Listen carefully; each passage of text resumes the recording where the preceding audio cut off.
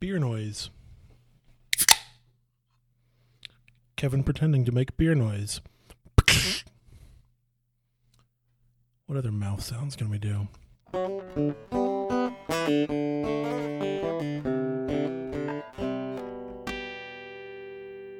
Okay, I haven't made anything interesting recently. I consumed one of the best beverages I've had in a long time Wow. recently. Non-alcoholic, Okay. just a great beverage. Yeah. In San Antonio. You went to San Antonio? I went to San Antonio. That's not the way you lead this story. I went to San Antonio 2 Sundays ago with Ellen. Oh, cool. Spent the day in San Antonio, which was really fun. Just down and back up? Yep, just drove down for the day and Yeah. walked around and explored and then drove back up. Did you visit the Alamo? We went to the Alamo. No, the correct answer is no, we forgot. That's the joke. But No. it's okay. The Alamo was fine.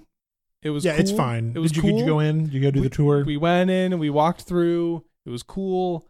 I'm a sucker for churches, so It's like certainly a church. I went in and I'm like, oh, it's a church. Cool. I'm like, it's the Yeah. Alamo.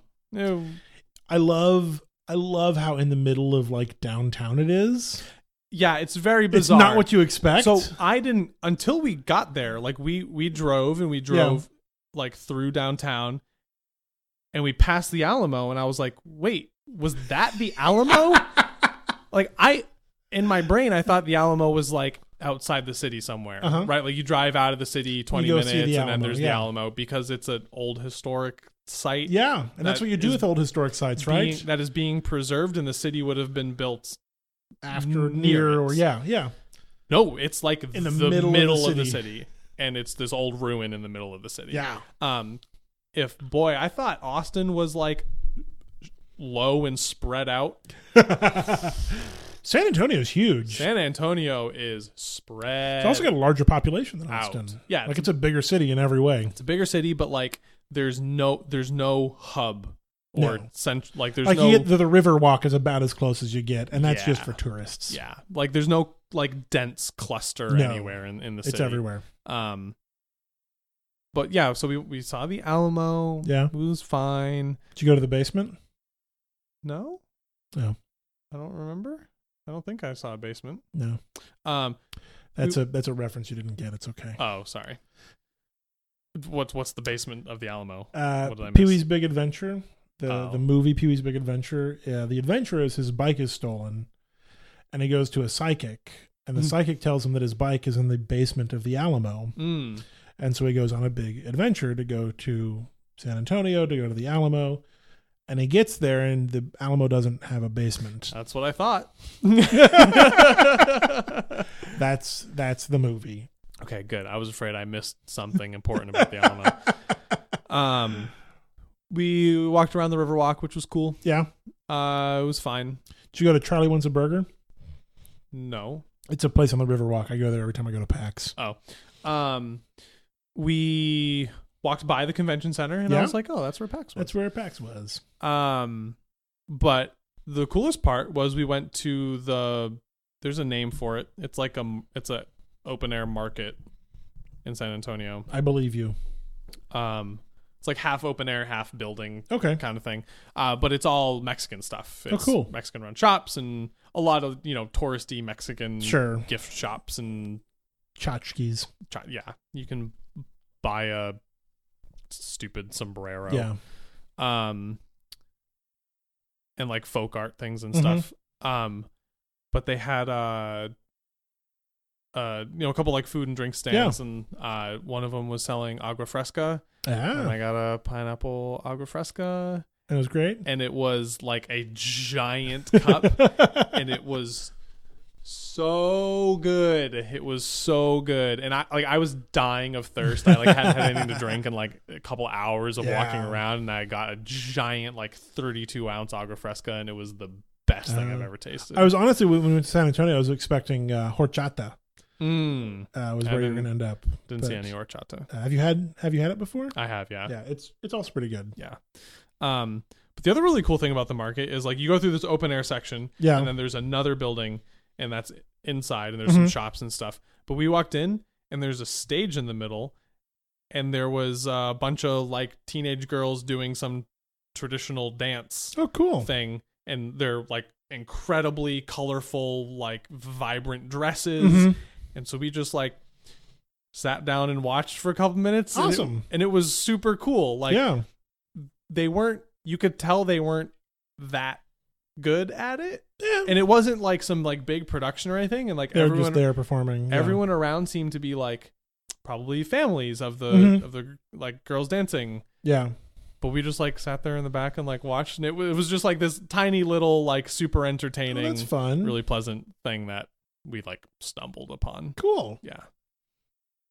The flowy dresses Yeah. doing their flowy Yeah, I know dress what you're things. talking about. Yeah. I've seen the dresses. There's probably a name for it yeah, that I but should- we are that- not cultured enough to know that I should probably know. Yeah. But it's a cool thing, Yeah. and you should watch it. Yeah. I I will. Did I do anything else in San Antonio? Mostly just walking around. That's cool.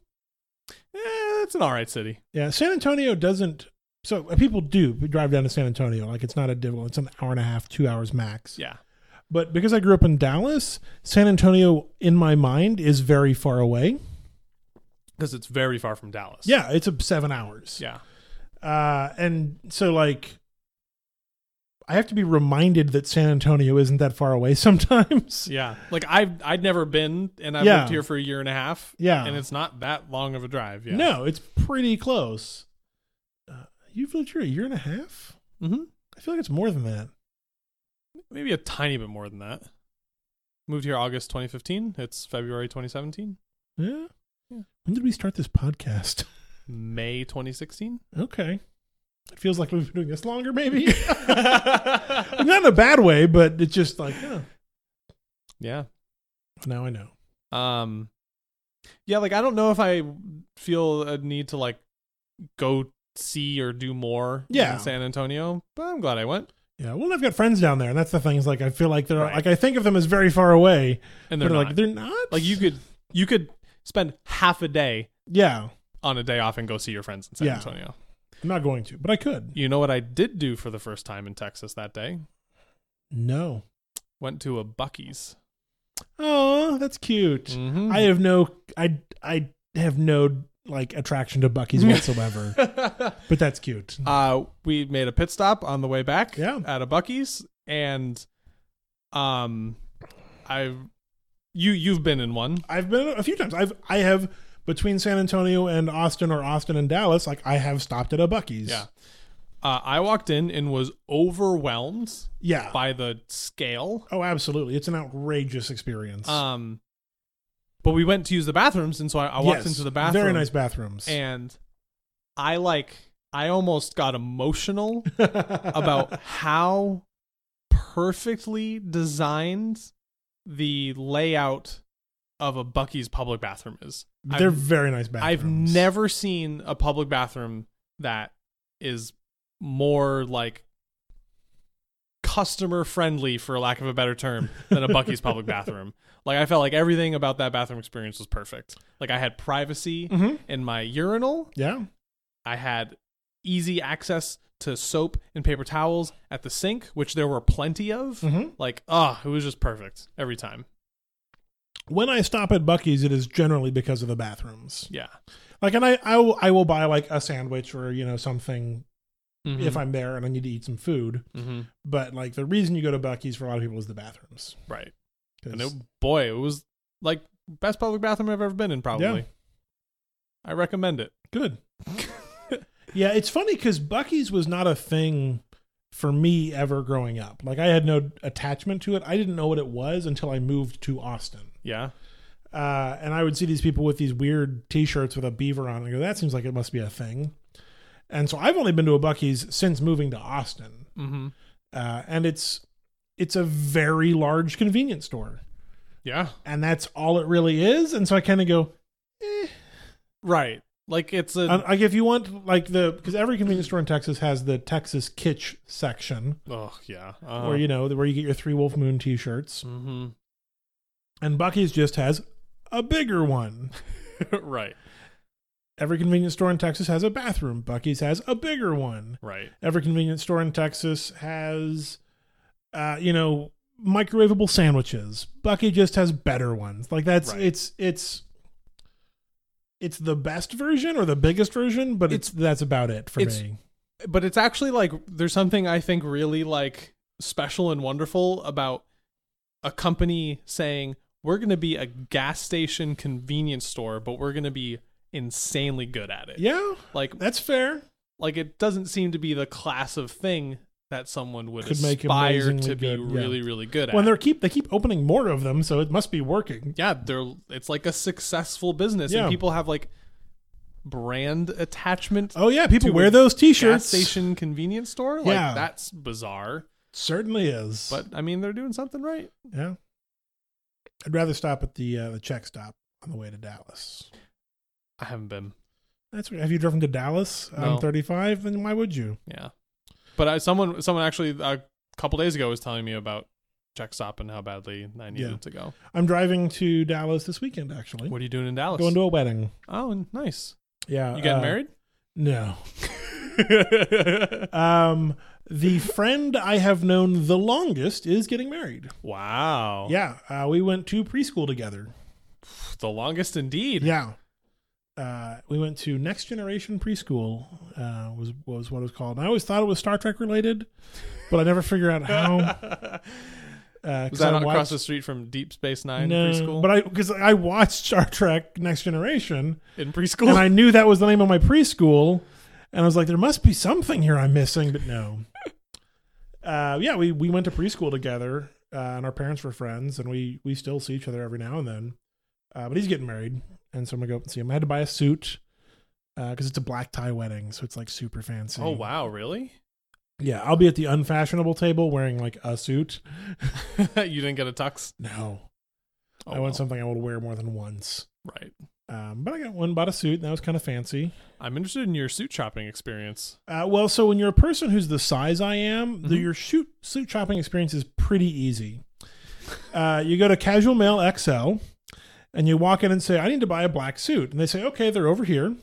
Let's try on some jackets. Cool, this one fits. Let's try on some pants. Mm-hmm. These don't fit. Let's try these. Okay, those fit. Cool, what kind of tie would you like? Great, we're done. Like, it was not much of an experience. Like, Amy was there because Amy has better fashion sense than I do and can see me. It helps to have someone outside of your body looking Yeah. at you. Yeah. And would say, that doesn't work. Let's try this one. But, I wanted a very basic black suit. Mm-hmm. So I bought a jacket and a pants and a white shirt and a tie. Get shoes. You already have the shoes. I already have shoes. They're not really fancy shoes, but they're the same shoes I bought to go to Stanford. Oh, okay. So they're actual shoes. They're actual shoes. They're not my busted, falling apart Birkenstocks. They're real shoes. I feel like one day you'll have a fresh pair of Birkenstocks, and the saga of you complaining about your old Birkenstocks on the podcast will have come to a conclusion. Give it a year or two. Like, these have given me blisters, and I still am wearing them. Like, the blister's fine. It healed. It's good. It's a slow burn. Yeah.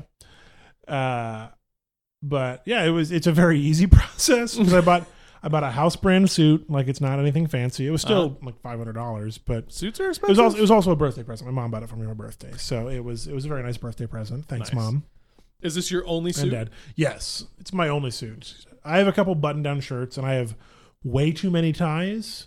Really? I've been getting or owning ties since like middle school. The funny thing is, most of them are not long enough because I have a very long torso. Yeah.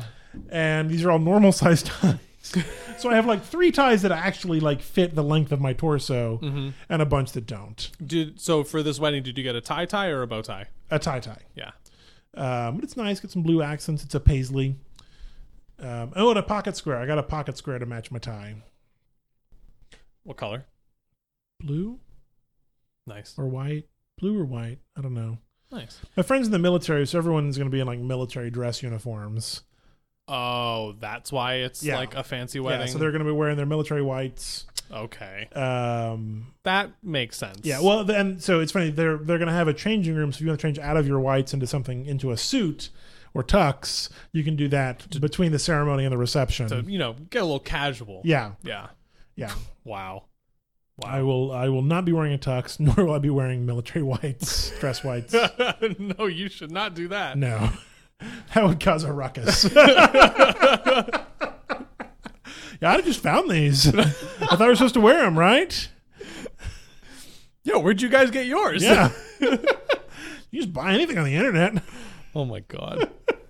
I also don't think I would look good in military dress whites. Like, I don't think. Well, I mean, I think the thing is if something fits well, it makes anybody look That's good. fair. I think military whites would probably make you look pretty spiffy. But I've got way too much like hair in my general facial area. Regardless of like your body size, Yeah. your head does not fit the military vibe.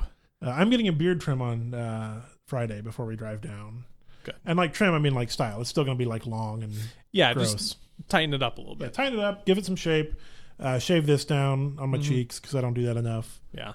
The guy I go to is real good. He does a straight razor on your cheeks or your neck, which is real fancy. There's always something very little nerve-wracking, but very comforting about a straight razor shave. It's nice. So looking forward to that.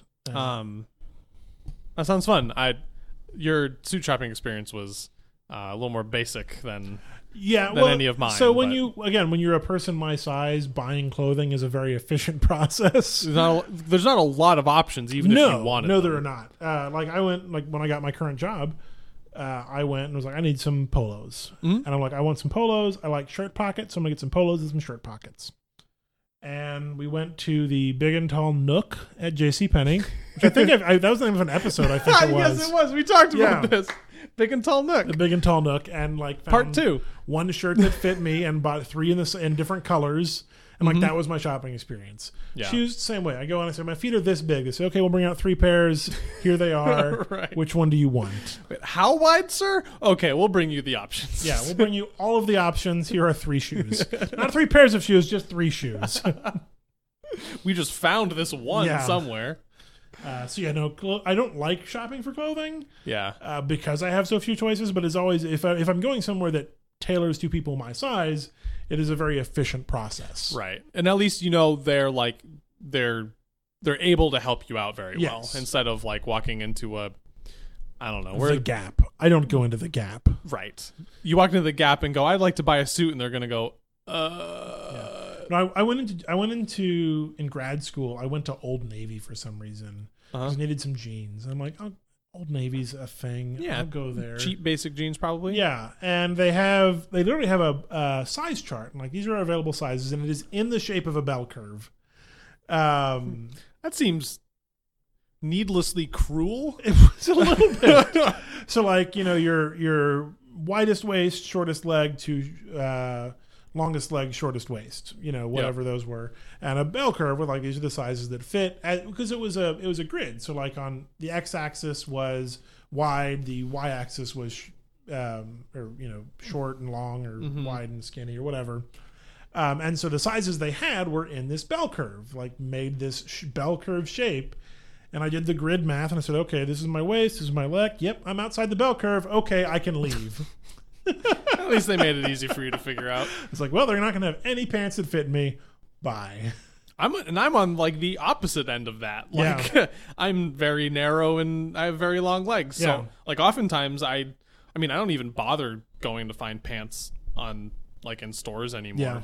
But I know like Levi's makes this one pair of jeans in any configurable size, so I buy these jeans. I owned, so before I switched to my tack lights, I wore the same style of jeans for probably 10 years. What is it, 2007? I'm getting close. Yeah. I think I'm on 8 years of this one pair of jeans, one style of jeans. Yeah, because I found one in like high school that fit and wore it forever. Yeah. They stopped making it for a while, which was really worrying. They brought it back. It was the Lee Dungaree Painter Pant Relaxed Fit.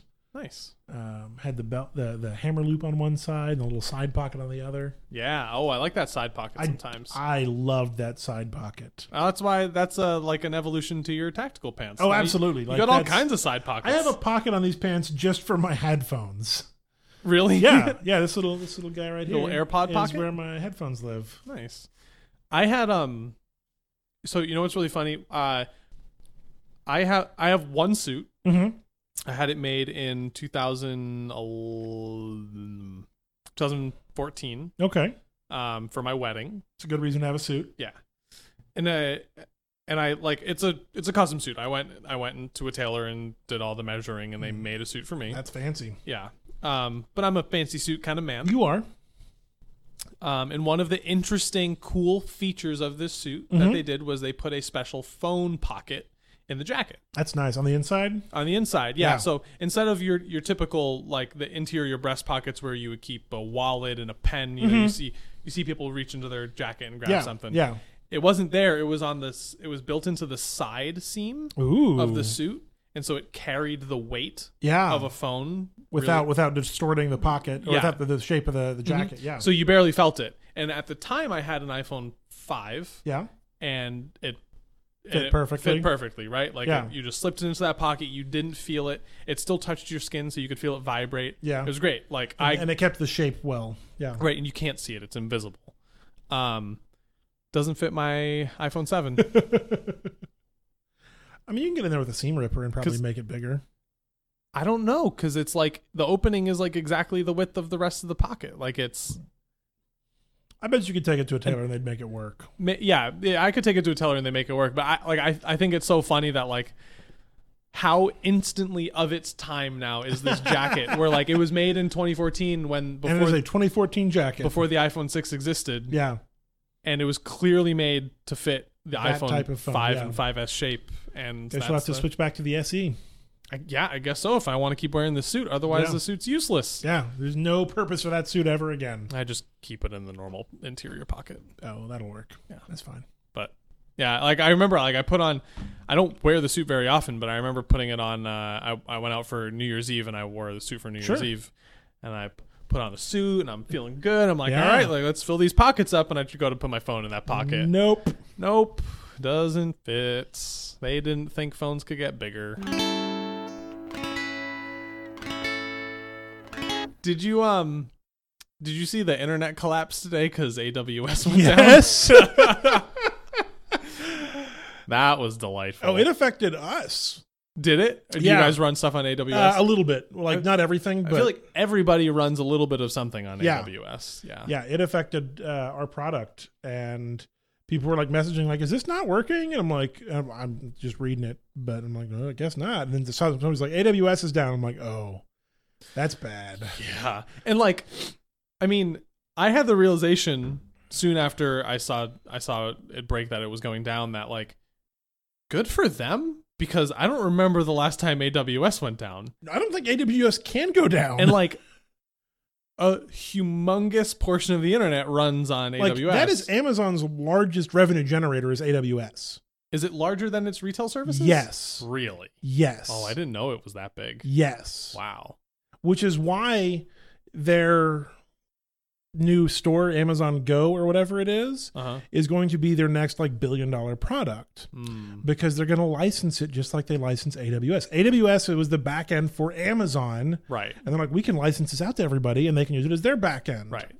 Now we're just going to license a physical store format for retailers across the globe. Yeah. Like the fact that they make money off their website is like, sure, that's great. AWS is their cash cow. Right. Yeah. Like it's so essential. Like, I think Dropbox. Like, if you think, I wouldn't be surprised. Yeah. I'm pretty sure Dropbox is hosted on AWS. Yeah. And you think like Dropbox is like a core fundamental piece of infrastructure for like the internet to work. Yeah. Don't use and, Dropbox. And for businesses to run. But like, that's not the bottom of the stack. AWS is. Yeah. Netflix is bottom of the stack is AWS. Really? Yeah. That doesn't surprise me, Like, but yeah.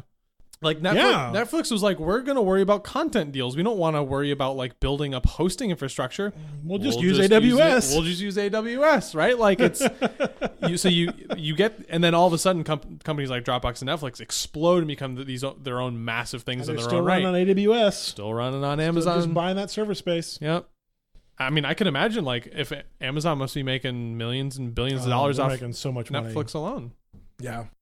Good for them though. I mean, if they go down once every 5 years for a couple hours, like Yeah. they're I mean, doing. Then in the tech industry, we talk about, the number of nines you're good to in terms of reliability. Right. That's a lot of nines. It's a lot of nines. They got a lot of nines. Yeah. And they're up. Although they were down for a while. a couple hours. Yeah, but still. But over like years and years and years. It's a lot of 9s. Yeah. It's like Uber, but for pictures of bicycles. I would do that. Did you see? Oh, okay. You want to talk about Uber? Yeah, sure. Uber's terrible. Big surprise. Yeah, like the thing that everyone's known for a long time is finally gaining still evidence. True. Like, well, the thing is, it won't make any difference, and that's what makes me mad. Right, like Uber's not gonna die or change their behavior. No, like there are still women who are having terrible experiences at Uber as engineers right now. Like all 3 of them that are still left. Right, and I'm very upset at what's his name, Travis Kalanick. Is that his name? I don't know. Something like that. The CEO of Uber.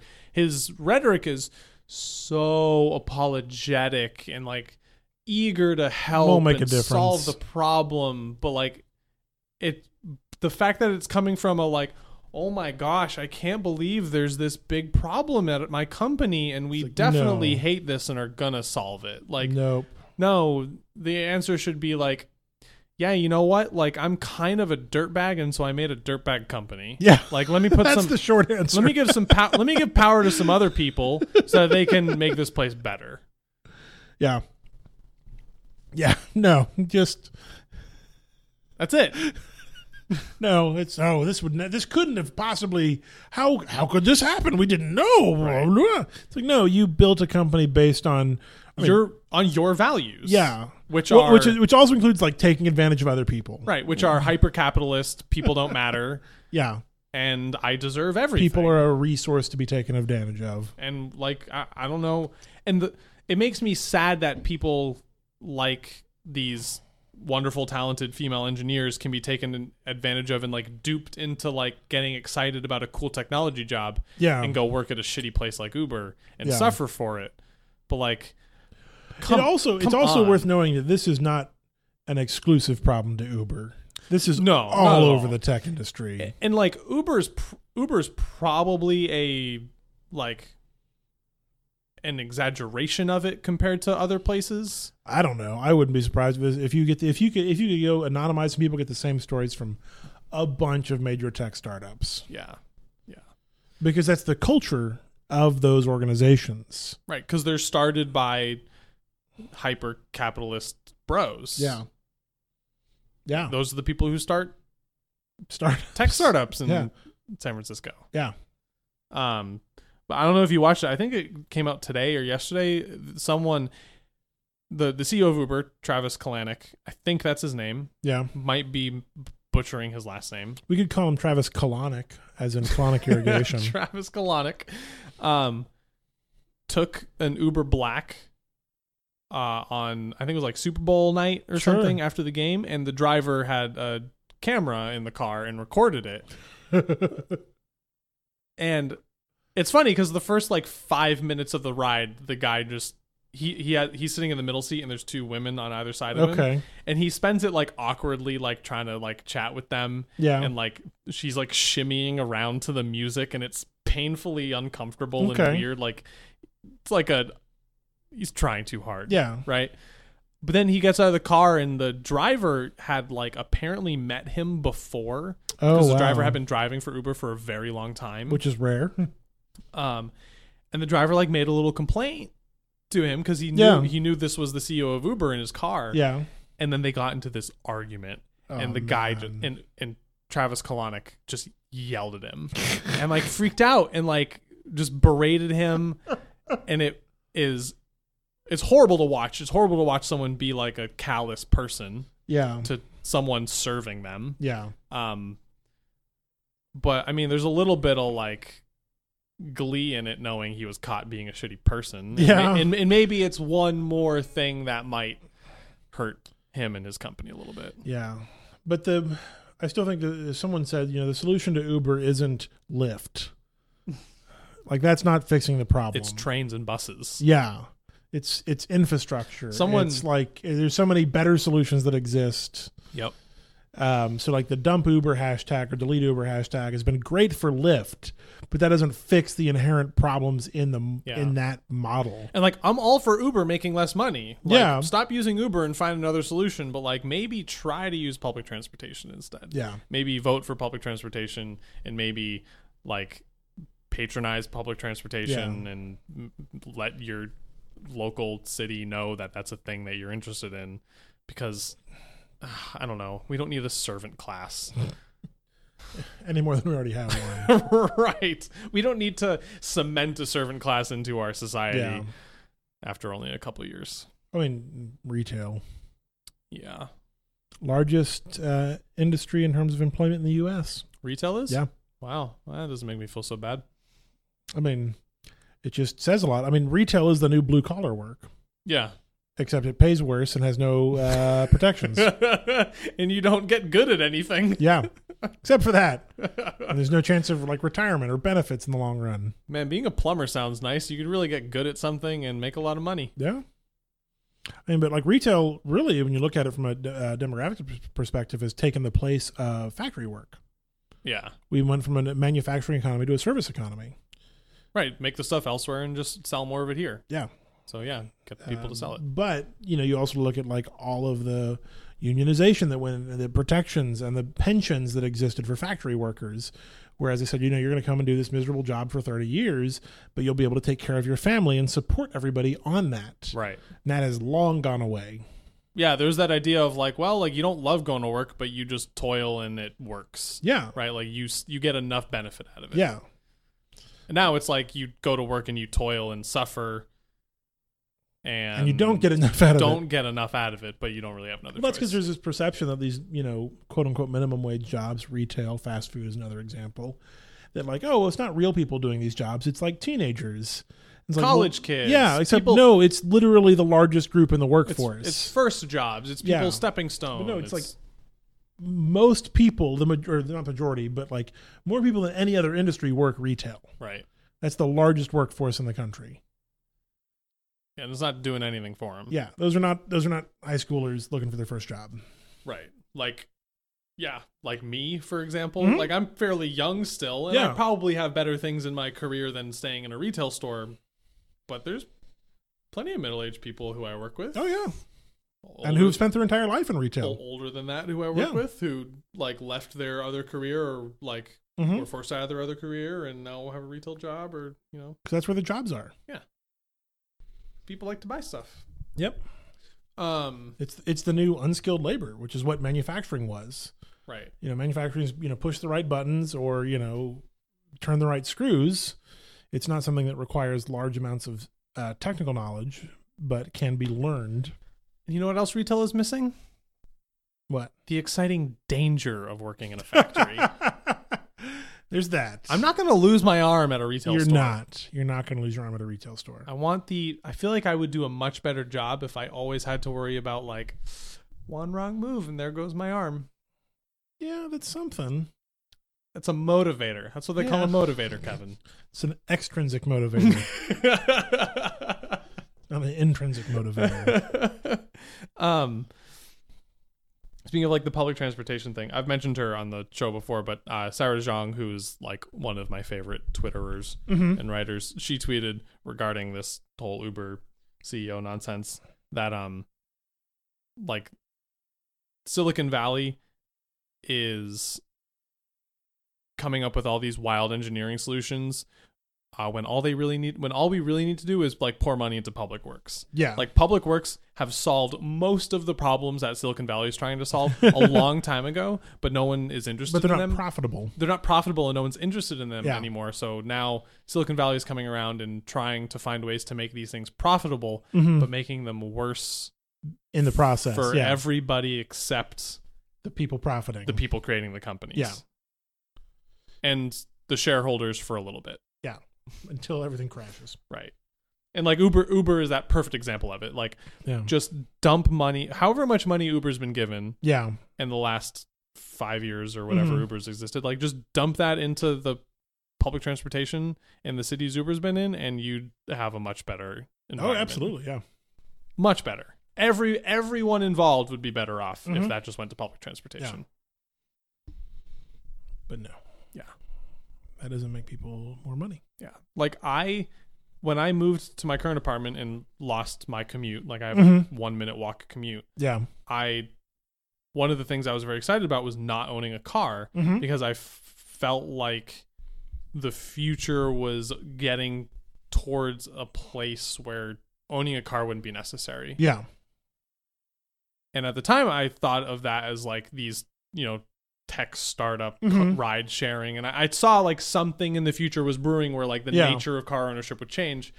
And now, like not owning a car is still fine. Yeah. But like, I just wish there were more trains. Mm-hmm.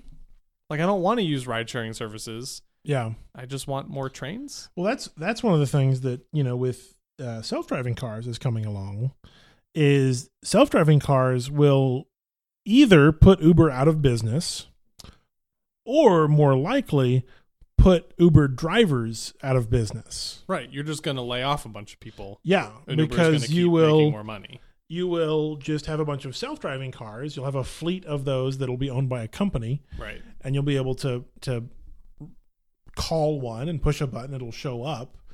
But it will just destroy anybody who's even tried to make money as a driver in Uber. Right. And just destroy that class of jobs. And like a fleet of self-driving cars is like an Uber engineer's wet dream. But yes. You know what works better? A bus? A bunch of buses. Yeah. Gets more people moving. But you're not going to get a bunch of tech bros in San Francisco to take the bus. Well, they do take the bus. They take private buses with fancy drinks and strippers and probably. Yeah. It's like a bus. Ugh. Kind of a bus. Yeah, it's a party bus. Would you take a party bus to work if your job wanted to give you a bus ride to work? Yeah.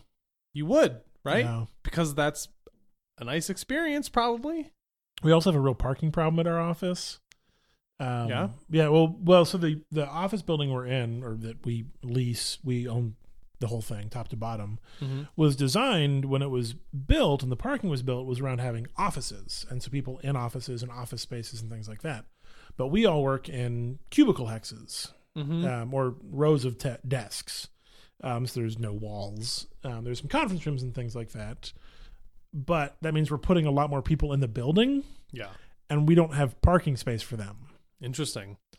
And so our current solution, which is not ideal, is we have a valet startup called Lux, who valet park the top floor of our garage. And so they can stack cars and, squeeze them in and, much tighter than you would on we your would. Own. And we pay them a non-insignificant amount of money to do that. That's so wild. But I also get to work 20 minutes before everybody else, so I can park wherever I want, which is nice. But we're not out of space in the building in terms of like how many people we could put. We've been out of parking space for a year or more. You're just gonna build a new garage or something. Oh, there's nowhere to build it. No, not where we are. Yeah, you guys are on a hill, aren't you? Yeah. Yeah. One thing we are doing is we're opening another office further up the road. And all of you are going to move to that, which will relieve some of the parking stress. Yeah. But they're just going to fill the old building back up again, which won't fix the parking problem long term. Right. But when we do some carpooling, we have some carpool options. And people have talked about setting up a bus route, and buying a bus and saying hey, get on and get off and not have to worry about it. I was talking about more work from home options, but yeah, there's not anything finalized or company wide. Yeah, but yes, if my company provided a party bus, I would take it. But that's part of the problem. It is absolutely part of the problem. You'd feel a little guilty about it, but you'd probably still do it. Yeah. I mean, I'm probably the same way. I'm sitting here being all down on tech bro Silicon Valley startup culture and the destruction of everything, but if someone wanted to pick me up in a bus and take me to work, I'd probably say yes too. That sounds nice. Even if it wasn't a party bus. I don't actually, if that would be better. I don't want it to be a party bus. I want it to be You don't want champagne and strippers? I want it to be a relaxing bus. I would prefer it if the strippers on my party bus were of multiple genders. That would be ideal. Like multiple strippers of a variety of genders, or Yes. each stripper contains within themselves multiple genders? Well, that would be one or more of the strippers could contain multiples of genders. That's fine. But I would want more than one stripper, and preferably to have, a variety of strippers with a variety of genders. You gotta, it's all about catering to the user. You gotta give Yeah. you exactly what you need. Yeah. Yeah. I want lots of strippers of lots of genders. That's my ideal party bus. You know what, Kevin? That is what Uber can provide for you. Hopefully in a way that eventually employs nobody. What about the strippers? They'll be I don't want robot strippers. self-driving strippers, I don't want robot strippers. automated strippers. Did you see Boston Dynamics' new Nightmare robot? No. You know Boston Dynamics? They're the ones that make robots that don't fall over, that people poke with sticks. They make nightmare robots. They're the robots that look like they want to kill you in your nightmares. Okay. Yeah, people poke them with hockey sticks. Yeah. They walk, Which is just mean. they walk all creepily. This is what the robots will show when the robots rise up against us. They made a new donkey robot, Oh, good. and it moves like a donkey, and it's like 2 hind wheels and 2 forelegs. Okay. And it can hop. That sounds Like it can a thing that roll, could- yeah. locomote on its wheels, and then like bounce up onto things of other heights, Mhm. and has shocks and can. Yeah, that sounds like a thing they would make. We're all gonna fucking die. I hate these robots. I want people to stop making these robots. I just. These people need to watch a goddamn sci-fi movie and realize what they're doing. Just slow down. We Yeah. don't need This all isn't these. even a new one. Like Metropolis was out decades ago. Metropolis is like an ancient movie, isn't Yeah. it? I don't know. I don't know why they're doing it. They're not doing anything with them. They're just making them and putting out creepy Yeah. videos on the internet. Although Metropolis always reminds me of the collected works of Janelle Monáe, Yeah. who is an amazing singer and Afrofuturist artist. I don't know what that means. Well, so Afrofuturism is a subgenre of sci-fi Mm-hmm. that honestly could just be it's complex, and I am not in any way, shape, or form the right person to talk about it. First of all, but like her albums are telling a story of a robot uprising. Ooh. And her character, such as it is a well-known android who rebels against her slave masters and leads a rebellion of the robots to destroy everything. Mm-hmm. And there's a very obvious and intentional parallel between slavery and the androids. Yep. Which is part of Afrofuturism. But it's also amazing music. Like it's catchy and Yeah, I know who she is, and I think I've heard some of her music before, but I Yeah. didn't realize there was the concept behind it. yeah. Well, it's really fascinating because there's you don't immediately catch it if you're not listening for it, but then Yeah. you watch some of her music videos and you go, oh, okay. Yeah. You're telling a story. Yeah. Yeah. And it's over multiple albums that she's told this story, and it's sort of like concept albums and things like that. But Sounds like the cooler version of Coheed and Cambria. it is absolutely the cooler version of Coheed and Cambria, without a doubt, 100%. I used to I like Coheed and Cambria's music. I'm not against Coheed and Cambria's music. I've never particularly enjoyed it, never sought it out. But when it was in 28 Days Later, I was like, this is cool. Oh, it was in 28 Days Later? I think so. I Oh. may have made that up. Probably. I may have seen just a video on YouTube where somebody combined Coheed and Cambria and 28 Days Later. That is exactly what somebody would do. Yeah. Yeah. And I had friends in college who were way into Coheed and Cambria. Yeah. But Yeah, and you coworkers who were way into Coheed and Cambria. It's like people who are into people are into Coheed and Cambria the way that people are into Rush. yes. Not quite the way people are into Fish. No, but yeah, the Rush analogy is pretty strong. Yeah. But I love the music, but whenever I always knew about the backstory Mm-hmm. and you don't need to know about that to enjoy the music. No. It's not that explicit. But when I learned about the comics existing, I was like, like I can tell this is a little like the creators of Coheed and Cambria. They're nerds. They're nerds, and they're like, they're really good at making music, and they're not really good at making comics. Yeah. Well, so it's funny because I've never particularly like dived into that universe, but I am absolutely a sucker for a concept album. Yeah. Yeah. If you're like, hey, here's an album that tells a cohesive story, or maybe even not, but tries to tell a cohesive story over the course of a dozen songs or so, I am all in. Yeah. Yeah. Like there's I mean, one of the first ones I remember like being like absolutely into that, like when it came out, was American Idiot by Green Day. Like I'm all over that. Like I was reading fan theories online. Really? But going back to Tommy with The Who, ABBA, or not ABBA, but the two guys from ABBA who did Chess as a concept album and eventually became a Broadway musical. Like all of that. Like I am, like if you're telling a story with your album, I am twice as likely to love it. Because you're doing something that's like twice as hard as just making an album. Yeah. Like some people can just make a music album and it's really hard to do it. Yes. But then you're also like writing it as a story and doing even like obscure bands. So there's a band I really like that I've talked about, Filk Music before. Yes, Filk. Band who does Filk called Ookla the Mock, who I've mentioned. They have a concept album about space monkeys. Nice. Called Smell No Evil. And it's like probably my favorite album of theirs because it's a rock opera about monkeys going to space. Like, and like the plot is like this kid's dad's a scientist and he sending monkeys to space, but the kid becomes friends with the monkey. And the monkey goes to space anyway, and the kid's sad. But then the monkey lands on a planet full of monkeys.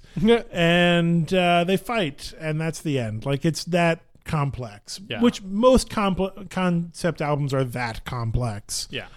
But I'm loving it. It's pretty cool. Especially because the last episode of The Flash dealt with Gorilla City, which is a city full of hyper-intelligent gorillas. Which exists in the comics. Like that's okay. The kind of thing that also exists. But the Ookla the Mock concept album, Smell No Evil, has a song called Gorilla City. that posits Gorilla City as, instead of being like a city full of super intelligent gorillas, is like a used car lot for gorillas. Well, come on down to Gorilla City. We got all the gorillas you need. Well, come on down to Gorilla City. We got all the gorillas you need. We got Gorilla Grodd, Salivar, and Beppo the super monkey.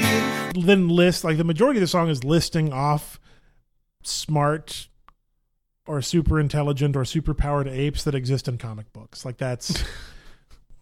We got Salivar, Gorilla Grodd, and Beppo the super monkey. We got Kongorilla and Buana Beast, every superpowered monkey from the west to the east. Monsieur Mala and someone are both deceased, but we got them here anyhow. Like that's the premise of the song, and it barely fits into the cohesive theme of everything else that's going on in that musical. Just enough. But I love it. That's awesome. Because concept albums are my jam. And Jonathan Colton, who I've mentioned before, who does Nerd Rock, just announced his newest album. Comes out April 28th. I saw someone talking about that on Twitter today. Yeah, it is also a concept album. Really? I'm super excited. It's about like love saving the world and an AI uprising. This is going to be like this is going to be like your thing more than anything else has been your thing. Yeah, I've already bought it. Like I pre-ordered it the moment the email hit my inbox. I'm like pre-ordering. You didn't even have to read it. No, like Jonathan Colton drops a new album, I'm buying that. Yeah.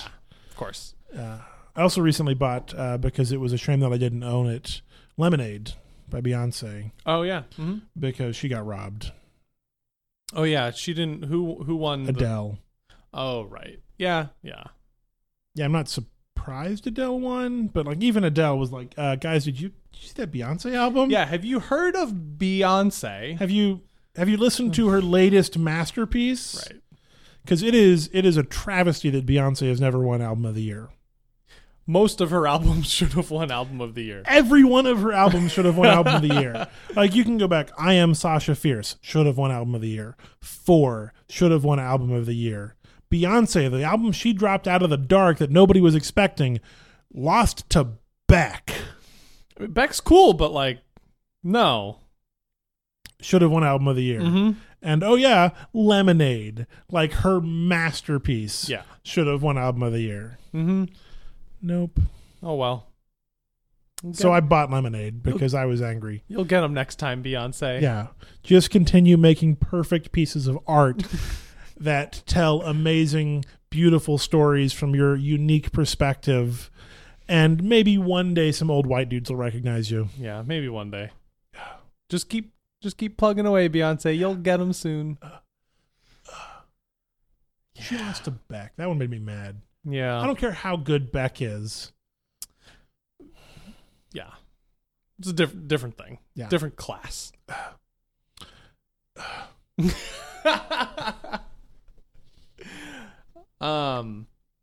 Yeah, Beyonce, Adele winning was like La La Land almost winning. Yeah. Yeah. Like, yeah, they should have announced Adele and then be like, oh wait, no, Sorry. we were wrong. It was Beyonce. We forgot Beyonce existed Yeah, for a second. sorry. So we remembered and we were like, oh no, Beyonce. Sorry. Yeah. Beyonce. Sorry, Beyonce. But yeah, you win everything. Thank you. Thank you for everything, for existing. Thank you, Beyonce. Would you like any more awards, please? We'll give you everybody else's awards. just take whichever ones you want. Yeah. Oh, God. And, like, I don't particularly care for Adele's or Beyonce's music. Mm-hmm. It's not the kind of music I like to just listen to on my own. But, like, I listened to and watched Lemonade. Yeah. And was like, yeah, this is a masterpiece. Yeah. And, like, I don't think I consumed it anymore after that, aside from, like, my coworkers blaring it once a week on the speakers in the back. Good job, coworkers. Yeah. It, like, at least once a week, Lemonade gets blasted on the speakers. That's appropriate. In the back. Yeah. And, like, it's fine. Like, I don't mind having it on. It's just not the kind of music I listen to. But, like, I can recognize it as a significant masterpiece, like, piece of culture that will kind of define its time. Oh, absolutely. And should probably have won Album of the Year. Yeah. And Adele had, like, I know one song from Adele's album, and it's because it was, like, everywhere. Turned into a meme and parodied. Yeah. Yeah. Nobody's parodying, I'm sure someone's parodying Beyonce, but nobody's, like, parodying Beyonce because they go, no, I'm not touching that. Right. Yeah, I wouldn't dare. You don't need that curse upon you. Yeah. But yeah, like, that, I mean, that's the thing. Like, Adele's album is probably great. Yeah, it's fine, I'm Right? sure. Like, it's good enough to have been Her voice is really good. She's a really good singer. She's very talented, makes great music, but Beyonce makes works of art. right. You got, I don't know. You gotta, it speaks to kind of the brokenness of the way major industry awards work. Yes. Where, like, at this point, it's like Beyonce needs to win an Album of the Year. Yes. Because she deserves it for all the time she hasn't. So, like, if she comes out with an album in a couple of years that's maybe not as great as Lemonade, Yeah. like, do we give it to her then as appeasement? Yes. Like, well, like, yes, like maybe We give her Album of the Year every year for at least 6 or 7 years, whether or not she puts something out. But it's like you get into all this, like, murkiness of, like, who are we appeasing and how are we? Oh yeah, like, well, the Oscars did that forever. You know, the Oscars Right. given Leo one for The Revenant, which was not his best work. right? But they were like, we finally need to just give it to him. Or Scorsese, same thing. Like Scorsese got one for The Departed or Shutter Island. Shutter like- Island, I think. Like one of his lesser films. Like Yeah. it's certainly no Raging Bull, certainly no Taxi Driver. But it's like, Jesus Christ, we didn't give a best director to Scorsese yet? Yeah. Like, oh, God, hurry up. What did he put out this year? Fine, give him one. Yeah.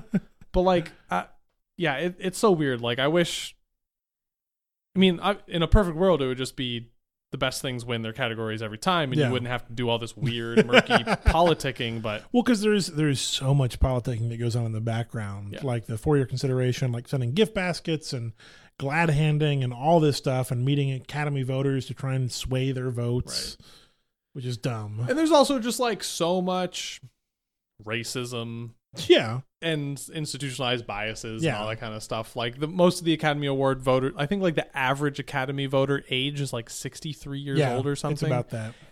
And like you're not going to be picking movies that Speak to the world. represent what Yeah. everyone thinks should be winning things when you have a sample like that. No. But oh well, everything's broken. Yeah.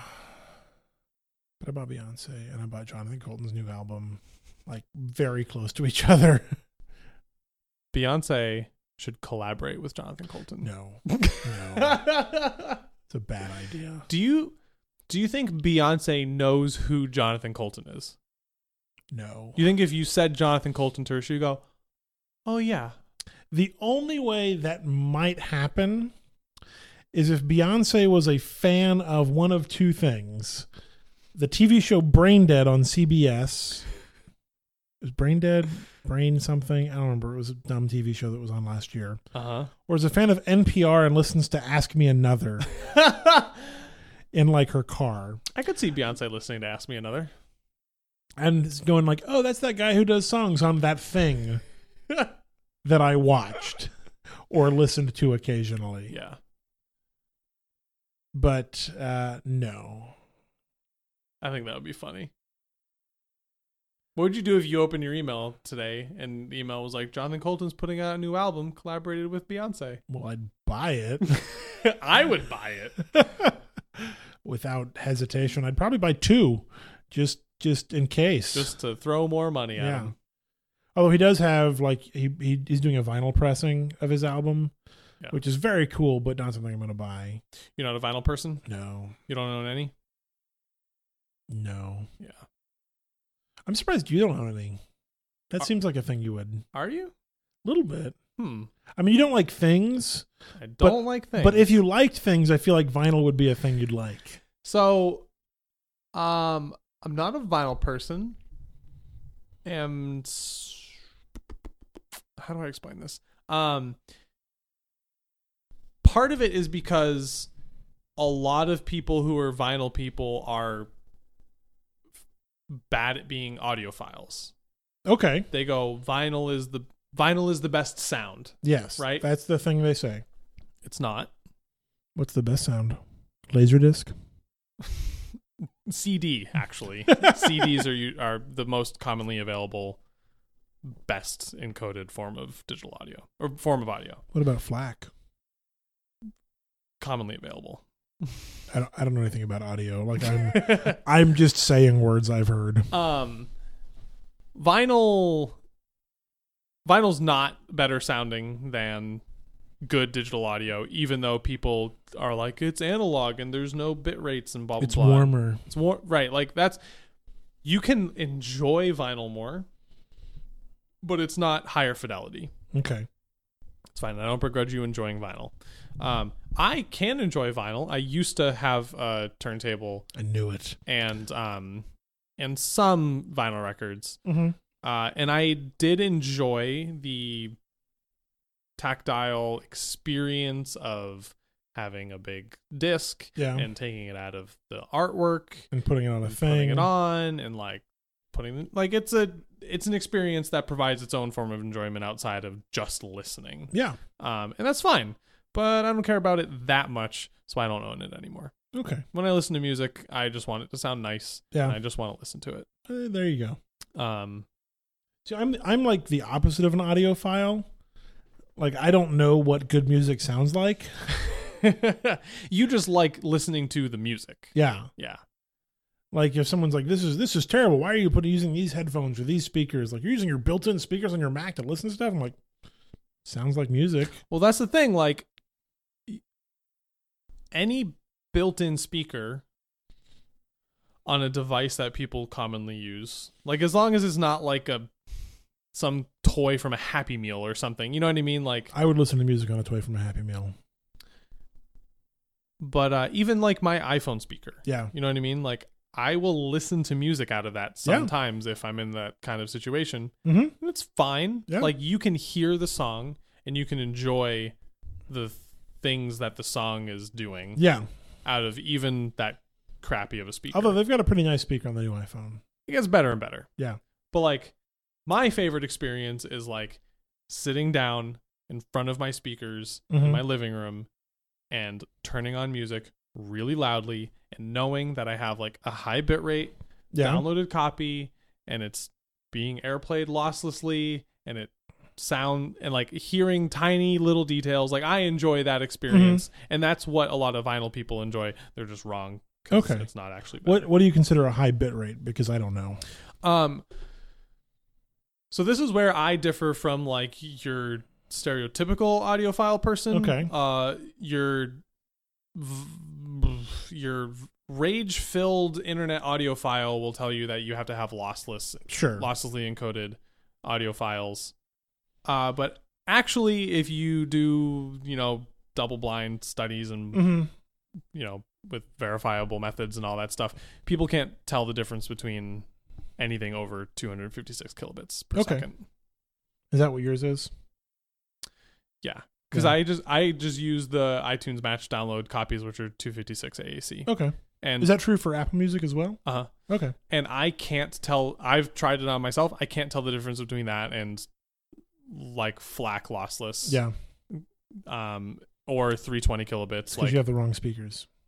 Sure. And you have the wrong ears. Right. And I don't have a $10,000 power cable that's keeping the oxygen in my cable in the You gotta have that oxygenated music. and the ions out. Like people do wild expensive things to try to make their music sound better, but good speakers and at least 256 and you're gonna have about as good of a sound as you can get. I've been listening to the Moana soundtrack a lot lately. Did you see the movie yet? Yeah. I haven't seen or listened to it, but I keep hearing wonderful things. It made me cry. Yeah? Yeah. It looks a couple times. It looks really good. Yeah. And frickin' Lin-Manuel Miranda did not get an Oscar. Who did? La La Land. Oh, well, yeah, of course. Yeah. Now, to be fair, he was only one of 3 songwriters in that film. One of whom was someone of Maui descent, like Maori, Pacific Islander. I don't know specifically where they're from, and I feel bad for not knowing. It's okay.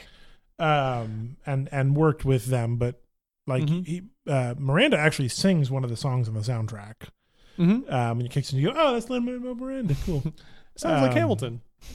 But he did a lot of the lyric work, yeah, and composing and things like that. And it's can you tell it's him? Yes, yeah, in the music, yes, yeah. Well, in some of the music. So I mean, there's a heavy Pacific Island influence on the sound, and that's very obvious. And I'm confident that didn't come from him. But not a lot of that in Hamilton. No, I mean he has a hip hop background, like that's where his strengths lie. Right. But a couple of the songs, like there's definitely like an influence of his work and his Broadway work and his hip hop work, like in the music. Like you can get, particularly in some of the lyrical gymnastics and things that go on. Yeah. That's Maui. The song has a character, or Maui the character has a song called "You're Welcome" that like has his fingerprints all over it. Same thing for Jermaine Clement's character, who is a giant crab, who has a name, I don't remember what it is. He has a song called "Shiny" that's got a lot of Manuel touches. Like you can see Lin-Manuel's fingerprints, like in it, and the way the lyrics work, and stuff like that, and the construction of the song itself. Yeah.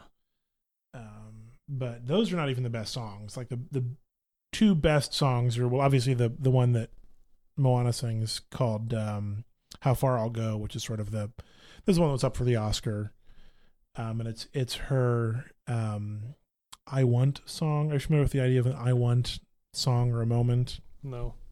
They're very much popularized by Disney, but in a media, any medium that you're dealing with, any story you're being told, there's often a moment where a character goes, "I want X. I want to do something. I want to be something. I want to have something," and that is their driving force for the narrative. "Someday my prince will come" is the classic example of like, I want to marry a prince and be a princess. And so many stories, especially Disney stories, have an "I want" song. Yeah, yeah. A song about like, I want to do this, I want to accomplish this, and it's an easy moment to catch. But Moana has one. It's called How Far I'll Go. And it's about sailing on the sea. Like that. She's lived on an island her whole life and she wants to go explore the ocean. And it made me cry. Wow. Like in the theater. There's another song called, I want to say it's called Who We Are, but I'm going to get it wrong. I'm going to pull it up real quick. But it's the one that that Manuel Miranda sings part of. Is he a character? Does he voice a character? No. But his voice is singing his one voice of the is songs? used in one song. Interesting. And in the context of the film, it makes sense. It's fine that he's the one singing it Okay. because it is not a song sung by a character so much as it is a song that happens. After you're done, We Know the Way is the name of the song. We Know the Way. Okay. Continue. Well, no, that was pretty much it. But both of those songs like made me cry. Wow. In the theater. And I don't care what the song was from La La Land. Couldn't have been that good. It could not have been that good. Period. Yeah. But hey, I mean, it's about movies. Yeah. It also means that for now, the EGOT is out of Manuel Miranda's grasp. Oh, right. Yeah. Because he's got a Tony, he's got a Grammy. I think he has an Emmy, but I don't know that for sure. But this was his Oscar. This was his first chance for an Oscar. Right. This was the first film he's worked on. I mean, he's pretty young. Yes. Feel like he'll get there. Oh, I have no doubt he'll get there. Like, if anyone's career is pointing towards EGOT-dom, yes, it's his. Yeah. Speaking of pulling around, Rita Moreno was like the second or third person to get an EGOT. Yeah? Yeah. Nice. Who I mentioned from when we were talking. Mm-hmm. It's a nice callback. One day at a time. They call it a callback. Do they? Mm-hmm. Cool. When are you getting your EGOT? Never. Gotta get started writing. I don't even have one, let alone all four. But the EGOT list is a really fascinating group of people. Yeah, there's not a lot of them. Just 13, 12 or 13. Whoopi Goldberg has one. Really? Yeah. Yeah, I feel like it's a lot of people you wouldn't necessarily expect. Yeah. Because it's not like it's people who aren't like hyper focused in one area. Mm-hmm. So they never get like real like wild stardom in one of the areas, I feel like. I mean some of them Lin-Manuel Miranda will probably, if he gets it, will be in that realm. Yeah. But he also like stars in a lot of his things. They are making, or at least they've announced they're making an In the Heights movie, which I'm very excited about. Nice. Although I worry a little bit that it's going to take too long, that he's going to be too old to play the character. And they're going to make him play the character, even if he was to say, like, I'm too old to play this character. But it'll be fine. But I don't know if you ever saw the Rent movie. No. It's not great. Rent itself is a musical that has not aged well. There's some really good videos on it, like, about, like, some of its problems. But for the movie, which was made 15 years after the Broadway production, they brought in almost the entire original Broadway cast to play their characters. And so they went from people like in their 20s to people like in their 30s. Yeah. And like, we're not going to pay rent. Not quite the same. Yeah. Also good voices. I mean, you've got Idina Menzel, you've got nope, I'm not gonna remember his name. The other person? Tom Collins. Tate Diggs is in it. Mm-hmm. I should know his name. He's on The Flash. He plays The Flash's dad. The Flash? Yeah, that's his name. The Flash. Mm-hmm. Thanks. Because the character we commonly know as the Flash is really the Flash Jr. Yeah. Right? Yeah. That's actually kind of true. No way. Kind of. So, I mean, not in the TV show.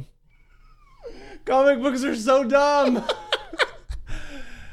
So there have been 4 or so people that have been called the Flash over the years. Oh my god. The very first one was Jay Garrick. I swear to God, if you start talking about something like Earth Prime, I'm going to tune out.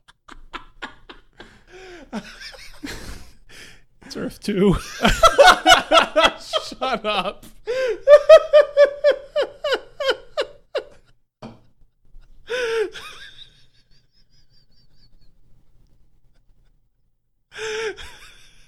I mean, there is an Earth Prime, but that's not part of the story.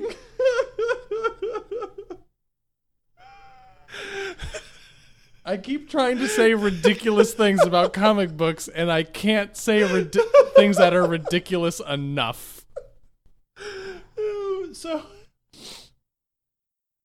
Jay Garrick was the Flash back in the 50s.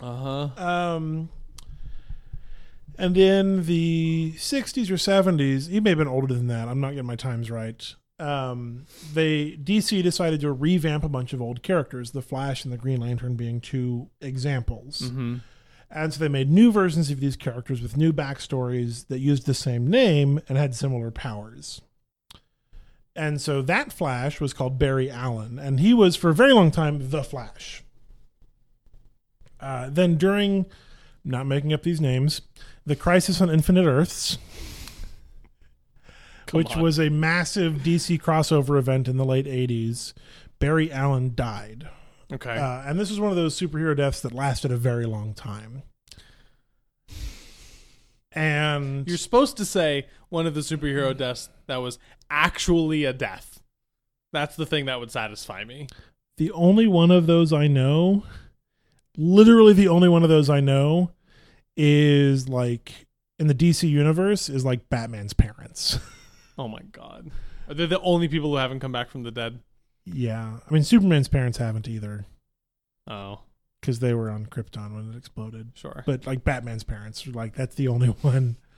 Like even the longest running ones get revealed. But Barry Allen was a serious one. It lasted a very long time. Uh-huh. And Wally West took over, who was his nephew. Okay. And he was Kid Flash up until Barry Allen died. And then he took on the mantle.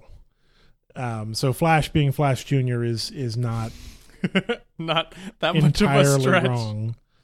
And Wally West was my Flash. Like he's the one I grew up with. Mm-hmm. Only in the last 5 years or so did Barry Allen come back. Who's the one that was in the Justice League animated series that was on Cartoon Network in the 2000s? Wally West. Okay, he's my Flash then too. Yeah. I liked that show. That was a good show. It was an amazing show. So was Justice League Unlimited, the sequel / spinoff. I stopped watching before that happened. It's on Netflix if you want to go back. Mm-hmm. But they basically did what the comics did, which is have like every superhero character in the DC universe show up occasionally. Yeah. And would have like whole episodes dedicated to minor characters you've never heard of, but that were really interesting and good. Yeah. And as well made as everything else in the original Justice League. Speaking of Cartoon Network, Yeah. are you familiar with Samurai Jack? Yes. I've never watched it, but I'm familiar with it. Okay. I have watched it. I watched it like when I was a kid, It's great. when it was coming out. It's phenomenal. Cool. I rewatched it a couple of years ago. Okay. Like I found it. I remember it was on Netflix maybe, but I downloaded it okay. illegally Yeah. and watched it. And apparently a new season is coming out soon. Yes, I've heard that. Which is very exciting to yes. me. I love that show so much. I think Yeah. it's like my favorite cartoon, That's fair. probably. Yeah. It's very different from like most Oh, absolutely. cartoons. Yeah. But like the animation style and the like weird stories it tells Mhm. and like the quirky characters in it are just so amazing, and I'm very excited I need to for it watch to come it. back. There's some incredible stuff in Samurai Yeah. Jack. It's awesome because like there's very little dialogue Mhm. in the show. So you get just like these long sequences of visual storytelling. Yeah. And every once in a while someone will speak when it's absolutely necessary. Yeah. But yeah, you should check out Samurai I should. Jack. Well, I love Dexter's Laboratory. Yeah, same animator. Yeah, I know. Jendi Tartakovsky. Him. Yeah. Yeah, that guy. Who also did the original Clone Wars series. Oh, yeah, that's right. The 2D animated one. Yeah. Before they made the 3D animated one based on all of his like character prototypes. Yeah. So if you like that animation style, Samurai Yeah. Jack is that to an extreme. Yeah, no, I've heard it's amazing. It's a beautiful show, Yeah. very well made. It's a very like very intensely animated Yeah. show. I have started watching Touch the Skyrim, which is amazing. Oh, I haven't seen that. You know Skyrim, the game. I've heard of her. You know of it. You know it exists. Well, one of the things that Skyrim has that's really fascinating is it has an incredibly long shelf span. Like it's been out for 5 or 6 years. Yeah, it has. Like I was in college when it came out. I feel like, but it has a huge modding community, like billions of mods. Mm-hmm. And so the premise of Touch the Skyrim is it is one of the McElroys. I'm going to say Griffin. Sure. And is he the one that does Carboys? Maybe. Yeah. Griffin and the other guy that's in Carboys, it's not a McElroy brother. And Griffin is playing Skyrim, and he has installed some mods. Fun! And he hasn't told the other guy what they are. And they're going to just keep, each episode they add a bunch more new mods until they break Skyrim. Oh my god. And the very first mod that they installed, or that they discovered, because it was installed in a batch, was like, just tell me when you think you've discovered a mod, and we'll see what it is. And so they're going through the opening cinematic, which is your character like in a cart with some other prisoners being taken to be executed through the woods. And so you start watching it, and those things are kind of weird. And then you realize all of the trees, or what should be trees in this forest, are like hands sticking up from the ground. Like very poorly rendered hands. Like just white 5-fingered appendages. And My that's nightmares. the mod. The mod is all the trees are hands. Oh. And that's one of like the first 10 mods they do in the very first episode. I hate that. The show is amazing. Ew. Like it's Monster Factory levels of good. I might have to check it out. You need to check it out. I've only watched the first 2 or 3 episodes because I'm pacing myself, because there's only like 4 or 5. So it's a new show of theirs, and so I'm trying to like slowly Yeah. if I watch them all at once, I'll just die. You need to keep watching Carboys. I'm way behind on those. See, I haven't checked that out either. It's fun. So it gets weird. Carboys and what's it called? Touch the Skyrim. I would start with Touch the Skyrim. I think it's a quicker start. Is Skyrim the game where you can just walk around and collect herbs a lot? That is the thing you can do in Skyrim. Okay, yes. okay. That's might be all I know about Skyrim. Yeah, that's certainly a thing you can do. Actually, I'm playing Skyrim again because of Touch the Skyrim. Oh god. Are you installing all the same mods? No. I'm just playing vanilla Skyrim. I might have the high res texture pack installed. Cool. To make things look prettier. Cool. But when I play RPGs, and this is kind of tying back to like playing Torment and other games that have like choice, is I play a character when I'm playing RPGs. So I decide things about the person I'm playing and stick with that. Oh, you're not like putting your personality into them. You're choosing a type of I'm person choosing you're who's playing. it's going to be. And so last time I played Skyrim, I was playing someone who was, I don't remember the deeper character choices I made associated with it, but was like a fighter, like was going to run up and hit things, which is not typical for me. I typically play magic users. I don't see you running up and hitting a lot of things. No. But this character, one of the things I did was I got really into the crafting. So alchemy and like leather work, armor and weapon crafting with that character. And this character is the opposite. And so like to figure out what an ingredient does, or at least its first thing, is you have to eat it. And it'll say like, oh, you get more magic with this thing, or oh, this hurts your stamina, or whatever. And so for this character, like the first 3 things I ate when I was starting from fresh, like all hurt my character. And so I'm like, I am not collecting any more herbs. This is bad. I'm just ignoring all of that. And so choosing to play the game like as a character choice of going like, nope, we're not crafting. We're not making medicine.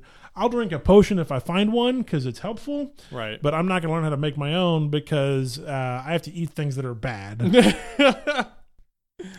Also, weirdly, I fought someone. I don't remember how it happened, but I looted them, and they were carrying human flesh and a human heart. Ooh. And I can eat them, but I haven't. And so I'm just carrying them around because I can't sell them because Why? that'll be viewed poorly. And they also have no value. Nobody will buy them. Oh. So I'm just carrying them around. Is that what the other guy was doing? Did he fight them from someone else? And then he was like, what do I do with these? I don't know. Like it was not it was an NPC. It was not a real human because it's not multiplayer. Oh. It's all, single player. So, but this character that I killed, who was a bad guy, had human flesh. You got to figure out his backstory. Where'd he come from? I don't know. Go avenge that. That was person. Hours ago. What are you going to do with him? With the things? Yeah, about flesh and heart. One day I might eat them, but it's a constant temptation to just eat them. What are you waiting for? Well, that would make me a cannibal. I don't think I want to be a cannibal. Is that not what you can't fit cannibal into your character? I think my character is struggling with whether or not she wants to eat human flesh to see what it does. She is struggling with that decision. Listen, you're not killing anybody to get it. No, but that's something you can't go back from, and she's really struggling with that. I say just go for it. Because what else is gonna happen? You either eat it now, figure out the deal with eating human flesh, or you just wait until inevitably someone finds you carrying around human flesh, and that you're gonna have to explain. Yeah, that would be bad too. But the other side of that is once I've eaten it, it's gone. And if maybe there's something I can do with a human heart later. Oh. Like there might be something that I can do with this preserved human heart that I'm apparently carrying around that's not rotting or getting worse. You could trade it with somebody. I don't know. Like I'm concerned, like not from a storytelling standpoint, not from like a game, like metagaming, like maybe this is a key to something else later, but from the idea of like an internal character of like, there might be value in owning a human heart. Because my character is not strongly moralistic. Mm-hmm. She is an assassin who uses magic to make herself harder to track. So, and she also has a spell called Fury that she casts on other people to make them fight. So if she's coming up and she's in a dungeon or something and she sees two bandits, which are the generic bad guys, she'll stand far away, cast Fury on one of them, and they'll fight and damage each other's health. One of them will probably die, and then she can come in and clean up the mess. That's useful. Yeah, so she's not like a moral character. She's not against eating it. But there's also like, maybe I could do something with this later. There might be a value in it that I haven't discovered yet. Yeah, right? Like, wait till it's going to get the most value. Yeah. I'm now wishing Skyrim was a multiplayer thing because what I want to see happen... Yeah, is someone find my body?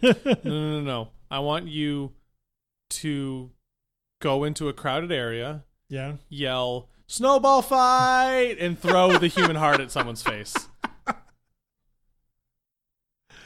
Now, there is a game called The Elder Scrolls Online, which is set in the same universe, that you could do that in. You can throw human hearts at people's faces? I mean, probably. You can at least drop it. I don't think you could throw it. This all reminds me of, what was the game you mentioned earlier in the recording? Planescape? Is that what it was called? Yeah, Planescape Torment. Planescape Torment. I used to play RuneScape. Mm-hmm. Which is a multiplayer. Yeah, that was a RPG. very early MMORPG. I played it a lot. Yeah? Did you ever play? No. I played EverQuest. Mm-hmm. That's like that was later. Is that the space one? No, that was Elves and Things. Oh, Eve was the space one. Eve is the space one. I definitely played Eve, and Eve is now free to play. At least you can get basic features for free. Yeah. And I was like real close to reactivating my Eve account last week. Oh God, it was dangerous. Okay, no, so this is relevant. So, I was thinking about this recently. So I was actually talking with somebody about RuneScape, but I played a lot of RuneScape in like 7th, 8th, 9th grade. Mm-hmm. I got very good at it. Yeah, I had a really powerful character. I had like tons of money, tons of great items. Like this was what I did. Yeah, I played RuneScape for hours a day. My brother and I did. Cool. And then my mom decided. We were able to do this because we had our own laptops. Yeah. We had our own computers. Mm-hmm. So it was hard to police. Yeah. But my mom decided they've had enough RuneScape. Okay. And put a block at the home router level to all the servers owned by Jagex. Wow. Which is the company that runs RuneScape. Yeah. So it was impossible to access anything related to RuneScape on your home network from my house. Yeah. Which effectively Cut off your like we RuneScape. woke up Yeah. one morning and couldn't play the game we'd been obsessively playing for like a couple years. That's harsh. It was brutal. We cried Yeah. and begged. Yeah. And it didn't work No. and I wanted to die. I'm sorry. When I started I'm glad you college, didn't die. so I forgot about it, right? Yeah. Like, oh, you get over it. No more RuneScape. I started college. I remember like a month into being in college, all of a sudden it dawned on me. I was like, I could play RuneScape. yeah, wait, I can log into RuneScape. Yeah. And so I did, and I played RuneScape for a little bit. Yeah. I think like 1 or 2 days. Yeah. And then I had the realization that like if I let myself do this, I would fail out of college. Yeah. Right? It's that kind of game. It had that kind of effect on me. I would fail out of college if I could play. Yeah. So I logged in. I mustered up some willpower, Yeah. and I went to the like general market or whatever and Yeah. sold every single one of my items. Wow. And then I walked into the middle of the town square and I dropped my couple million in gold and logged out. Wow. So I essentially made it completely pointless To go back. for me to ever log back in. Yeah. Like it would be like I made Start from scratch. made the barrier so high that it wasn't Yeah. worth it for me to continue. Man, Yeah. that's intense. And I still think about RuneScape every once in a while. I'm like, Yeah. it'd be really fun to create a RuneScape character. Yeah. So I played WoW for a semester in Uh-huh. school. Uh-huh. And it definitely like hurt my performance. Yeah, those kinds of things take over your life. I had a roommate who did drop out because of WoW. No way. Yeah. So he broke his leg or his foot early on in the semester, in the first semester of the year. Mm-hmm. I think I was a sophomore or junior at this point. And sophomore. And like our school was pretty accommodating if you were injured. Like you could get a ride to class. There's a lot of things you could do to be effective. Yeah. But he didn't. He stayed in his room and played WoW all semester. Ugh. And beginning of the next semester, his dad came and packed up all their stuff and he left. Did he like fail out? Did the college kick him out? I think so. Yeah. Because he didn't go to class. But Ever. failed everything that semester. Yeah. Oh. So yeah, that was rough. And then I played Eve. I played Eve here in Austin, so that was in the last 2 or 3 years. And played it for 3 or 4 months. Mm-hmm. And Eve is the deepest online game ever. Really? Yes. Like I think so. It is. It's jokingly called Spreadsheets in Space. Oh man, that sounds appealing. It is. Like I was starting to map out like what my career would look like. I joined a corp. I joined the Eve University, which is a corporation technically, but they're focused on helping people get better at Eve. But like my ultimate goal was to like become a teacher in Eve University and help other people get better at Eve, and like work in the mining sector and like generate economy, and like hit a point where I was like, this is going to be bad, and like logged out. You're like putting more effort into planning your online life than you are into developing your actual life. Absolutely. Yeah. And then went free to play like 6 months ago. And like when they first went free to play, I'm like, no, it's okay. I'll be all right. And they emailed me sometime last week. They've been emailing me regularly since then. And they of course emailed it to my character's name, which is Olivier. And they're like, you can do this and get back in, get an alpha clone, which is the free to play version. And I went to the website, like I went to Eve, and I couldn't remember my password. Good. And so I sent the like, send me my new password email. Oh no, Kevin. And it didn't show up immediately. And it took like 12 hours to show up. Like, I don't know why it particularly took. And I didn't click on the button and go reset my password. But like that's how close I was to getting back into Eve. Oh man. See, like whenever something like this comes around, like I know just I can't even start. Yeah. I can't even investigate it. We should play Eve together. Oh no, I can't. Like I will die. I'll die. It'll be fun. My life will end. All my relationships will fail. It's free. You can play for free. I will quit my job. I will starve. You can make money in Eve. You can make real world money, like as part of the game itself. I know. You can you can live off Eve. You won't. You will die, but you could. I don't know if I've ever heard anything quite as appealing as the phrase spreadsheets in space. It's intense. We can log on together. We can make friends. You sound like the exaggerated version of a drug dealer that my middle school teachers presented to me. I mean, I'm pretty sure Eve won't directly cause you to die like drugs would.